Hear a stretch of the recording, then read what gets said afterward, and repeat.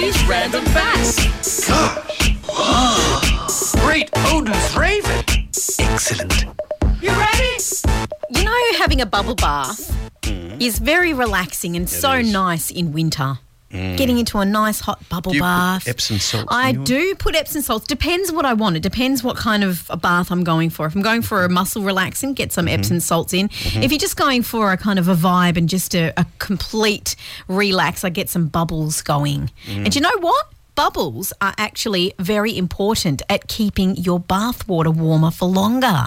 Okay. Yes, Tell me this is more. my random fact. So Okay. bubbles keep your bath water warmer longer. Bubbles serves as a barrier along the water's surface, which prevents heat transfer from your hot bath into the cooler air outside. The more bubbles you have in your bath, the longer the water will retain its heat. So bubbles for the win, except when my kids do it and they put way too much in. Then they turn the jets on in the bubble spa bath and then it goes all over the floor. I don't have a jet spa bath like some people. Oh, well, anyway. So I just produce my own bubbles. Not getting in your bath. And that's my Keeps it warmer longer. Does. Oh, dear. That's way too much information. Thanks for that.